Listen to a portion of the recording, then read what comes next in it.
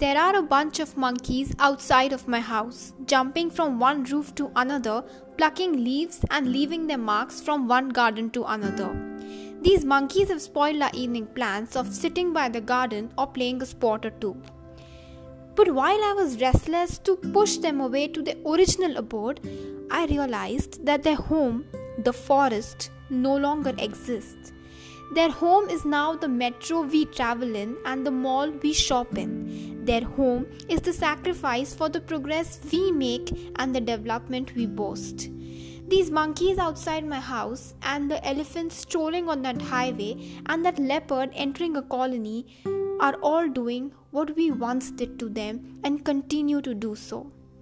Animals are trying to emulate humans, and that is more dangerous than we can imagine.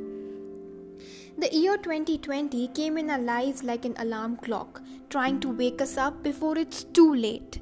I wish the pandemic forces us to rethink on our decisions, contemplate on our goals, and take some time out to give back to Mother Earth. In 2021, I hope the monkeys outside my house go back to their old friends and humanity finds a way back in the lives of humans across the world.